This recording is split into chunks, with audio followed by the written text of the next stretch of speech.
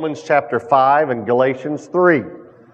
And we're going to read some scriptures in Romans 5, 6, and 7. And we're going to go over to Galatians 3 and read some scriptures. We're going to come back to Romans 5, 6, and 7. So you're going to have to be able to hold both of them. All right? Galatians 3 and Romans 5, 6, and 7. And we'll start in Romans 5. Now, while you're turning, let me go ahead and tell you about something. And I'm begging you to come. I mean, I'm literally, seriously begging you to come. That is a week from this Thursday. Not this Thursday, but a week from this Thursday, November 8th, 9th, and 10th, we'll be doing what we call the In the Word seminar. And let me explain to you where this seminar came from. About almost 20 years ago, probably about 19 years ago, I was an associate evangelist with James Robison. That was my official title. I was 20 years old. And it was 20 years ago. So I was 20 years old, and James would go in to preach crusades, and I would go in and do junior high and high school public assemblies and invite the kids to come to the crusades. While I was on his staff, he met a man named Milton Green, who was a carpet cleaner.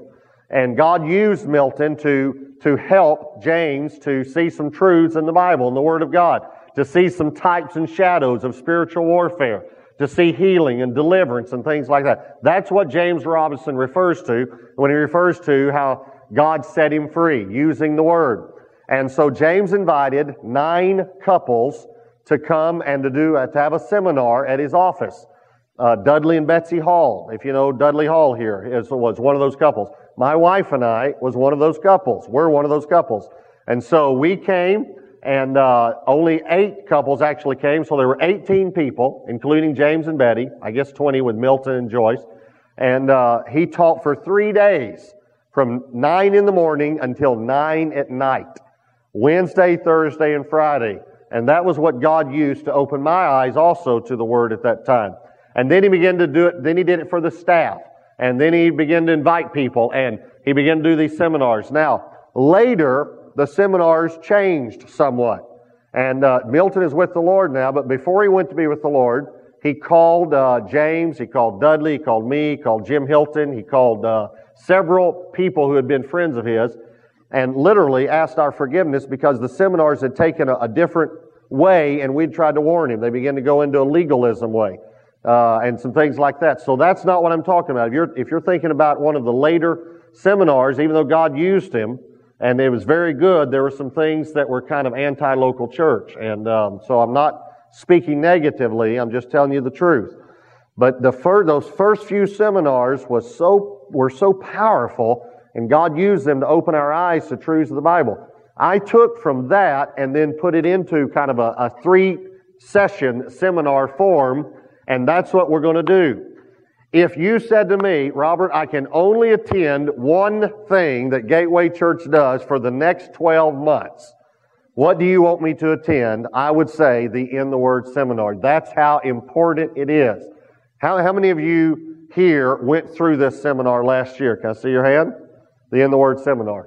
And God used it, is that right? I was thinking George and Jan, how many times you tell me? 7 or 8 times, and they still need it. So, we all need it. The reason is because it's the Bible. I'm telling you, I have no idea how many times I've taught it. I promise you, every time I see something new. It is just scripture after scripture after scripture. Unless you've been through a seminar like this, it is like no other seminar you ever go through. Because there's very few comments or me even explaining. It's just the Bible explains itself. And we will go through scripture after scripture after scripture. So I'm begging you, as a pastor, if you have to postpone your funeral to come to the seminar, I'm pleading with you, make plans. It'll be not this Thursday, the next Thursday, 7 to 9 Thursday night. We'll have childcare Friday 7 to 9, Saturday morning 9 to 12. Please, I talked with someone this past week who actually had a speaking engagement. He's coming here now, and he's a retired Dallas Cowboy football player. But I was talking to him this last week. He was supposed to speak at Promise Keepers that weekend, and he canceled it so he could come to the seminar. So please, please, please, please, please, All right? Because I know what the Word of God produces in us. That's why I want you to come. All right, we're continuing a series on God is. And we're continuing the message, God is grace. Last week I spoke on God is grace and I only got halfway through the message. So this will be the second part of that message. And we're going to talk about God is grace. Remember, attributes are things that God is, not things that He has. If they were things that He has, He could run out or lose them and we'd be in trouble. These are things that He is, and He is grace. And we're going to deal with grace and law this week. I'm not preaching a series on grace, so I don't have time to go into all of it, but we need to catch this aspect of grace, and we have to understand the relationship, at least just a little bit, between grace and law, or we really won't catch grace. Years ago, when God began showing grace to me, I remember asking my wife, and I asked her if I could share this illustration because this is typical of the way all of us, and this is the way I was thinking too at the time. So I said to Debbie, is a Christian under law? And this was her response. She went, no. And so I said, no. And she said, well, sort of. And so I said, sort of? And she said, well, not really. I said, not really? And she said, well, kind of. So I said, kind of? And she said, stop it! You're the preacher, you tell me. And that is the problem, by the way. We haven't told you. We have not preached to you the abundance and the riches and the awesomeness of the grace of God. And so most Christians still live under the law. And please understand, I am not promoting lawlessness. As a matter of fact, I'm going to show you in a minute, I am actually promoting a higher level of righteousness. That's what grace produces. So, but let's understand, are we under the law or not? And can a Christian live under grace? And what keeps us from living under grace? What keeps us from living under grace? The first thing is not understanding that grace is received, not earned. This is what keeps us from living under grace. Not understanding that grace is received, not earned. Now, you in Romans chapter 5? Look at verse 17. Romans 5:17. It says, for if by the one man's offense death reigned through the one, much more those who receive the abundance of grace and of the gift of righteousness will reign in life through the one Jesus Christ. Now I want you to look at that scripture for a minute. The second part of it says, those who receive abundance of grace and of the gift of righteousness will reign in life.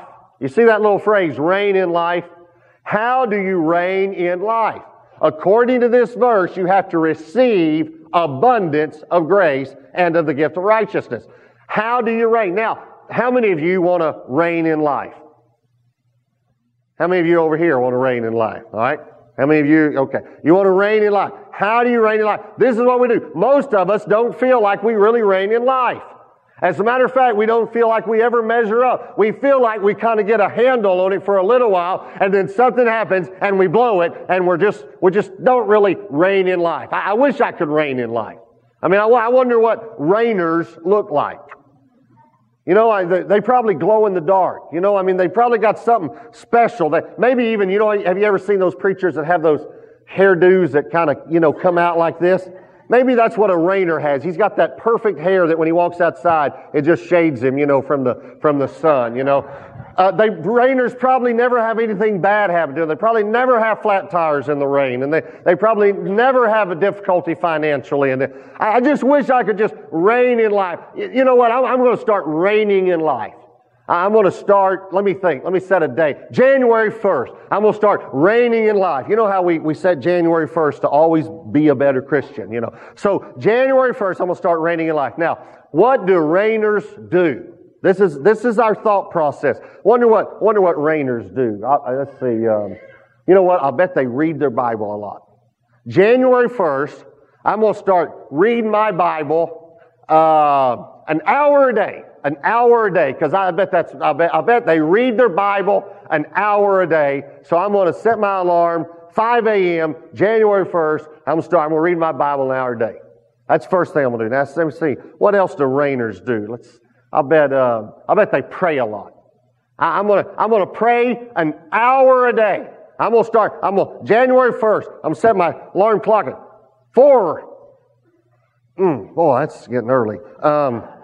You know what? I'll pray for 30 minutes and I'll read the Bible for 30 minutes. That's an hour. That'd be good. So I'm going to pray for 30 minutes. I'm going to read my Bible for 30 minutes. So December 31st comes and I start to set my alarm at 5 a.m. and I'm looking at the clock and it's 1 a.m. You know, I brought the new year in and all, and so, gosh, you know, tomorrow's a holiday. I bet God wouldn't want me to get up at 5 a.m. on a holiday. I'll start January 2nd. January 2nd, I'm going to rein in. Oh, that's Saturday. It's my only day to sleep late. Golly. January 3rd. I'm going to start reining in life January. Gosh, that's Sunday. Man, I'm already going to pray and read the Bible on Sunday. I probably don't need to pray and read the Bible again, you know. Monday, January 4th, I'm going to start reigning in life. January 4th, 5 a.m., I'm going to pray, I'm going to read my Bible for 30 minutes. Now, listen to me. There's nothing wrong with praying and reading your Bible. But you got it backward here. I'm just hear me. Just follow me on this illustration. So January 4th, I get up, 5 a.m. Okay, I'm going to pray for an hour. Oh, man. Lord, I just thank you. I just praise you. I praise you. Thank you. I got to pick up my laundry today. Oh, I'm sorry. Sorry, Lord. Had a little carnality there. I'm sorry. I just thank you and praise you. Praise you and thank you. I think I'm going to read my Bible first. I'll read my Bible. I think I'll read the New Testament. It's better than the Old.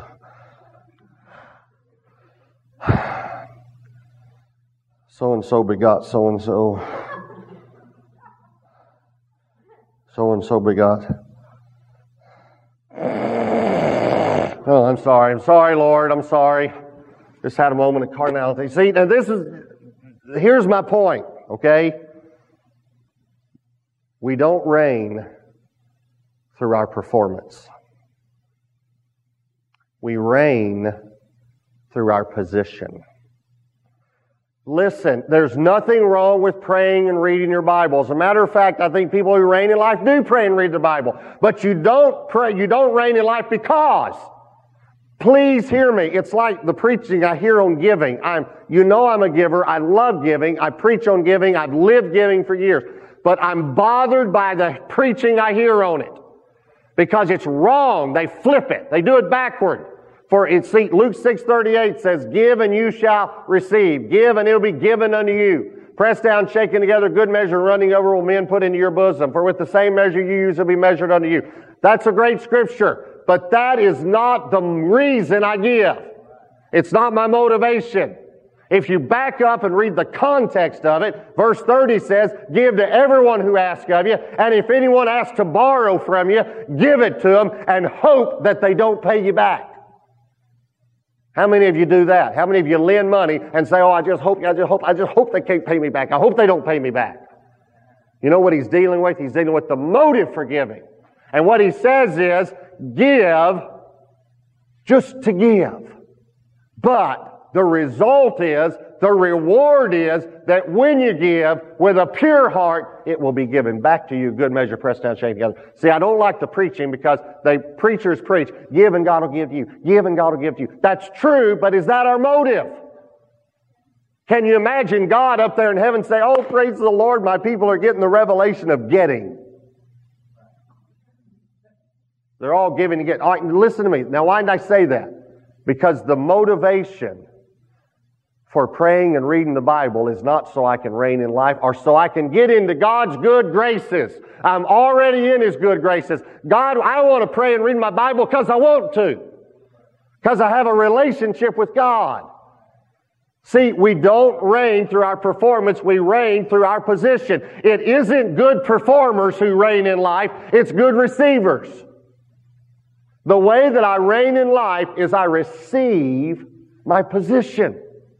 I receive the abundance of grace. And let me tell you something, He has an abundance. He's never going to run out. He's rich in grace and He's full of grace. He has all the grace that I need. And I receive the gift of righteousness. What is the gift of righteousness? The gift of righteousness is right standing with God. I can never keep all of God's laws perfectly at all times. Therefore, I can never be righteous by the law. I'm going to show you a scripture. It says that in just a moment. I can never be righteous by the law. The only way I can be righteous is to receive God's grace and His gift, His free, unearned, unmerited, undeserved gift of righteousness. And then, through the abundance of grace and the gift of right standing with God, I reign in life.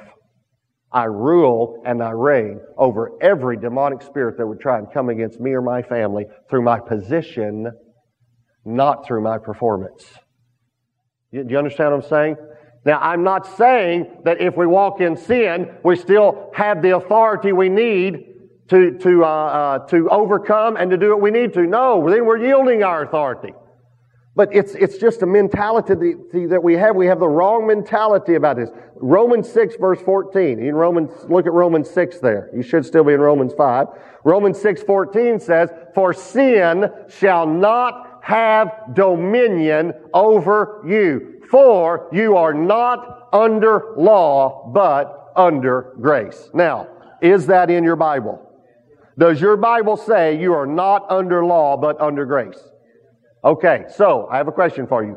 Are you under law? Why'd you pause? You know why? Because it is so ingrained in us.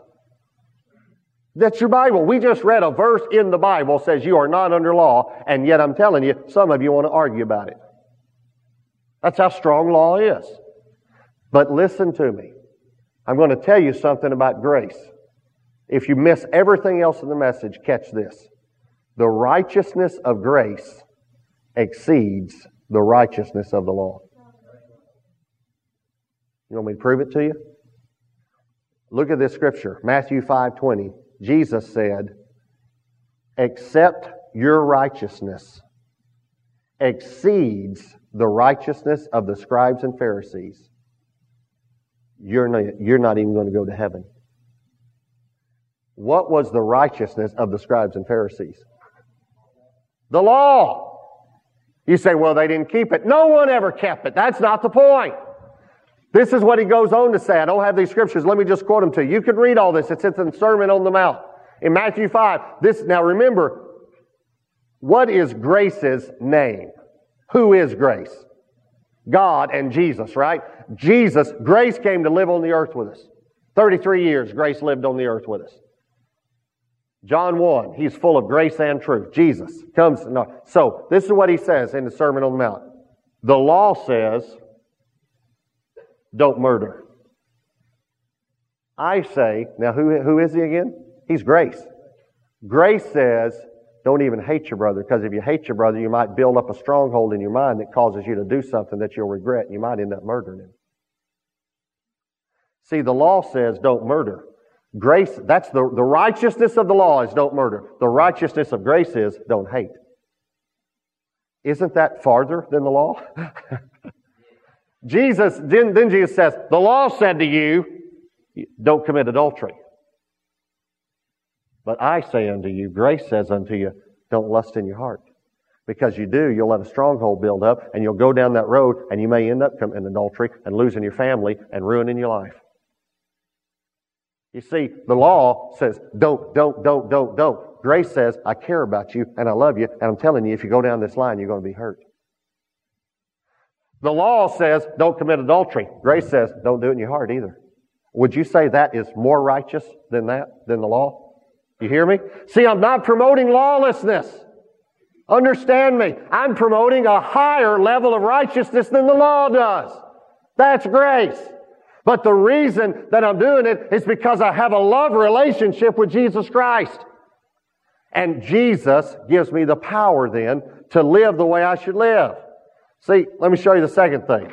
The second reason that we don't live under grace is we don't understand that we have been released from the law.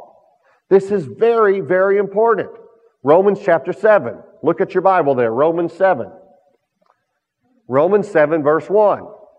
Or do you not know, brethren, for I speak to those who know the law. Now, I know he was speaking to Jewish people who knew the law, but I'm telling you what, we know the law too. Most of us know the law. I grew up going to church Sunday morning, Sunday night, and Wednesday night, and that's what they preach, the law.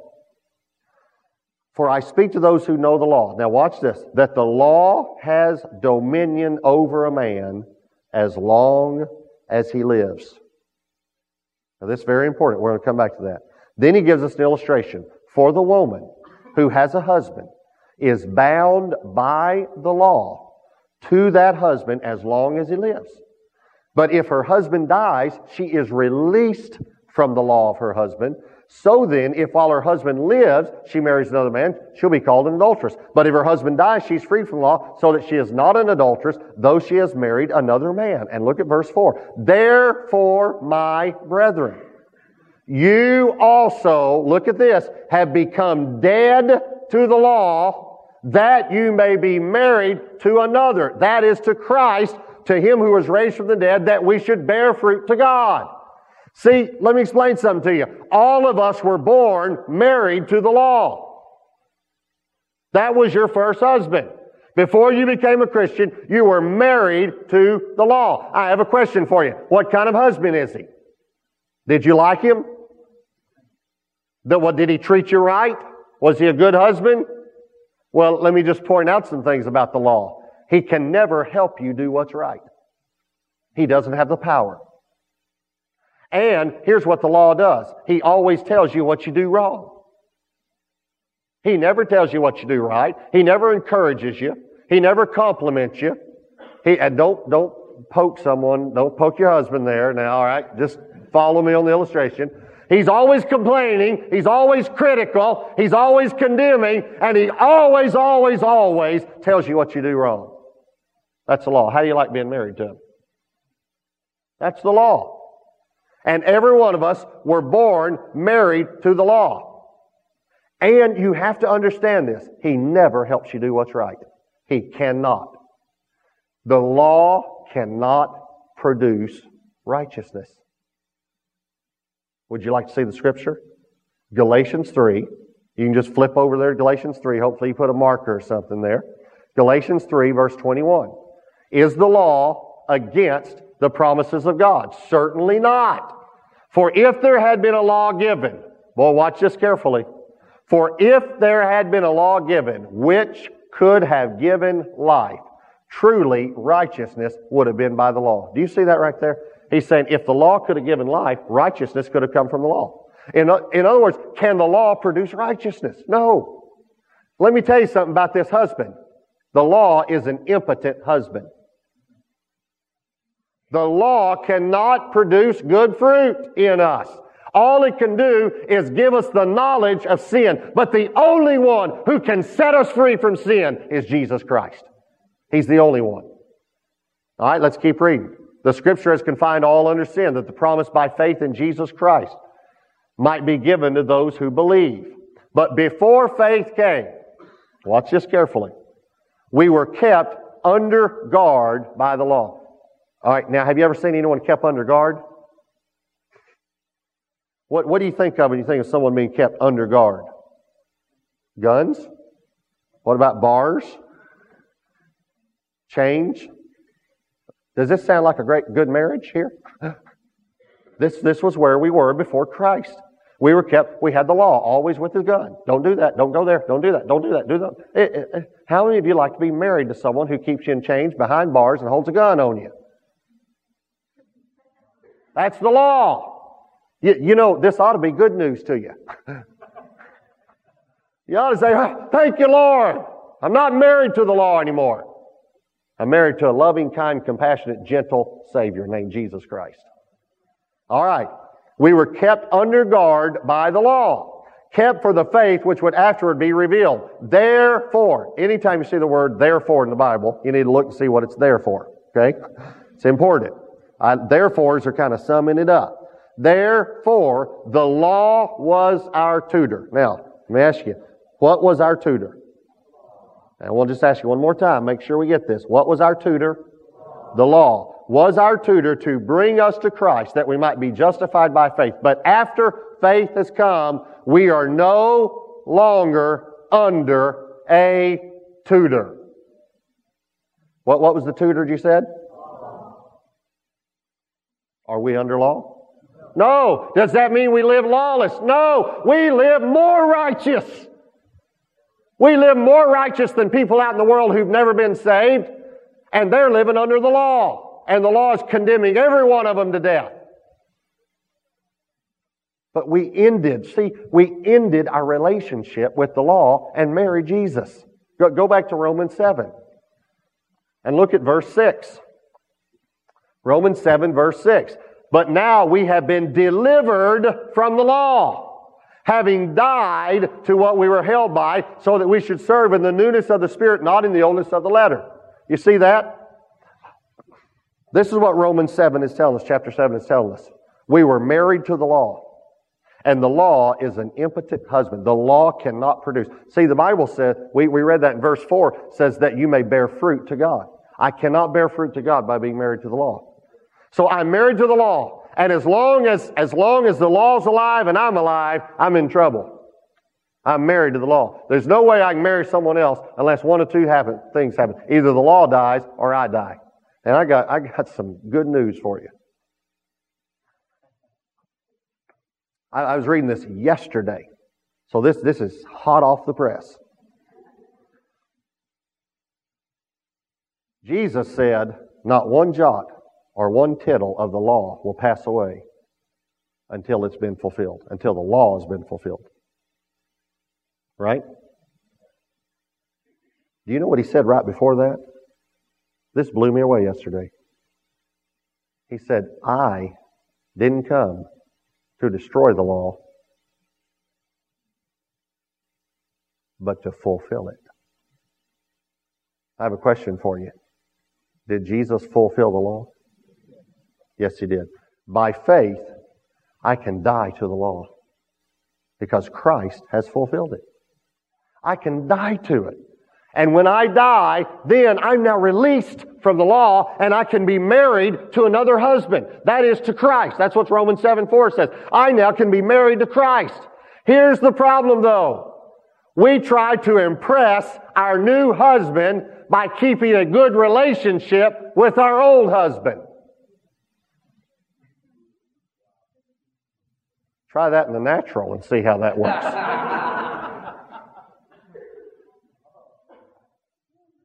Lord, I'm doing all the things that the law is telling me to do. I'm cooking and cleaning for the law. You like me? Does this make me more in your good graces? I'm doing what the law says.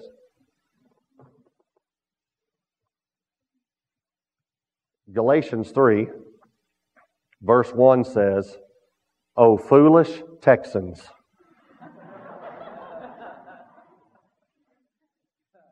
Well, he was writing to Galatians, so he called them Galatians. But I'm talking to Texans today. You foolish Texans, who has bewitched you? That you should not obey the truth, before whose eyes Jesus Christ was clearly portrayed and crucified. And then he says this only do I want to learn from you. You know what he's saying? I got one question for you. Now I have one question for all of you. I got one question for you, Paul said.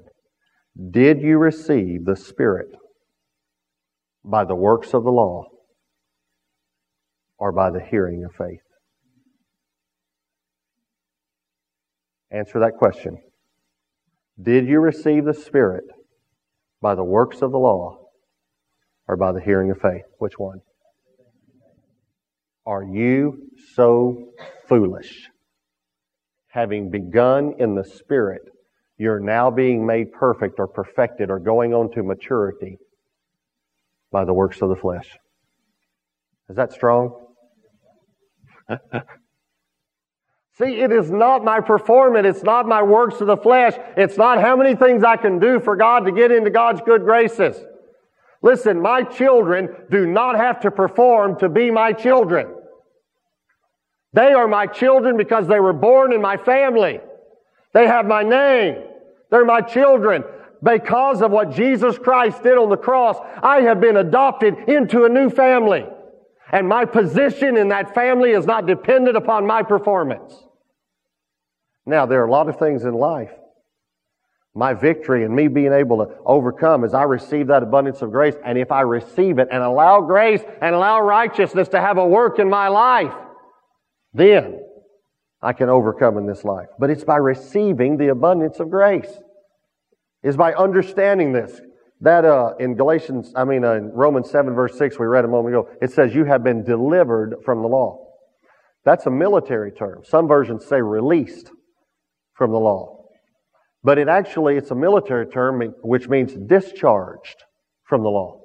You have been discharged from the law. Militarily, you were under guard. You were in the service of the law. You've been discharged. Now, I was never in the service. I tried to get in. They didn't have any openings for generals, and so I didn't get in.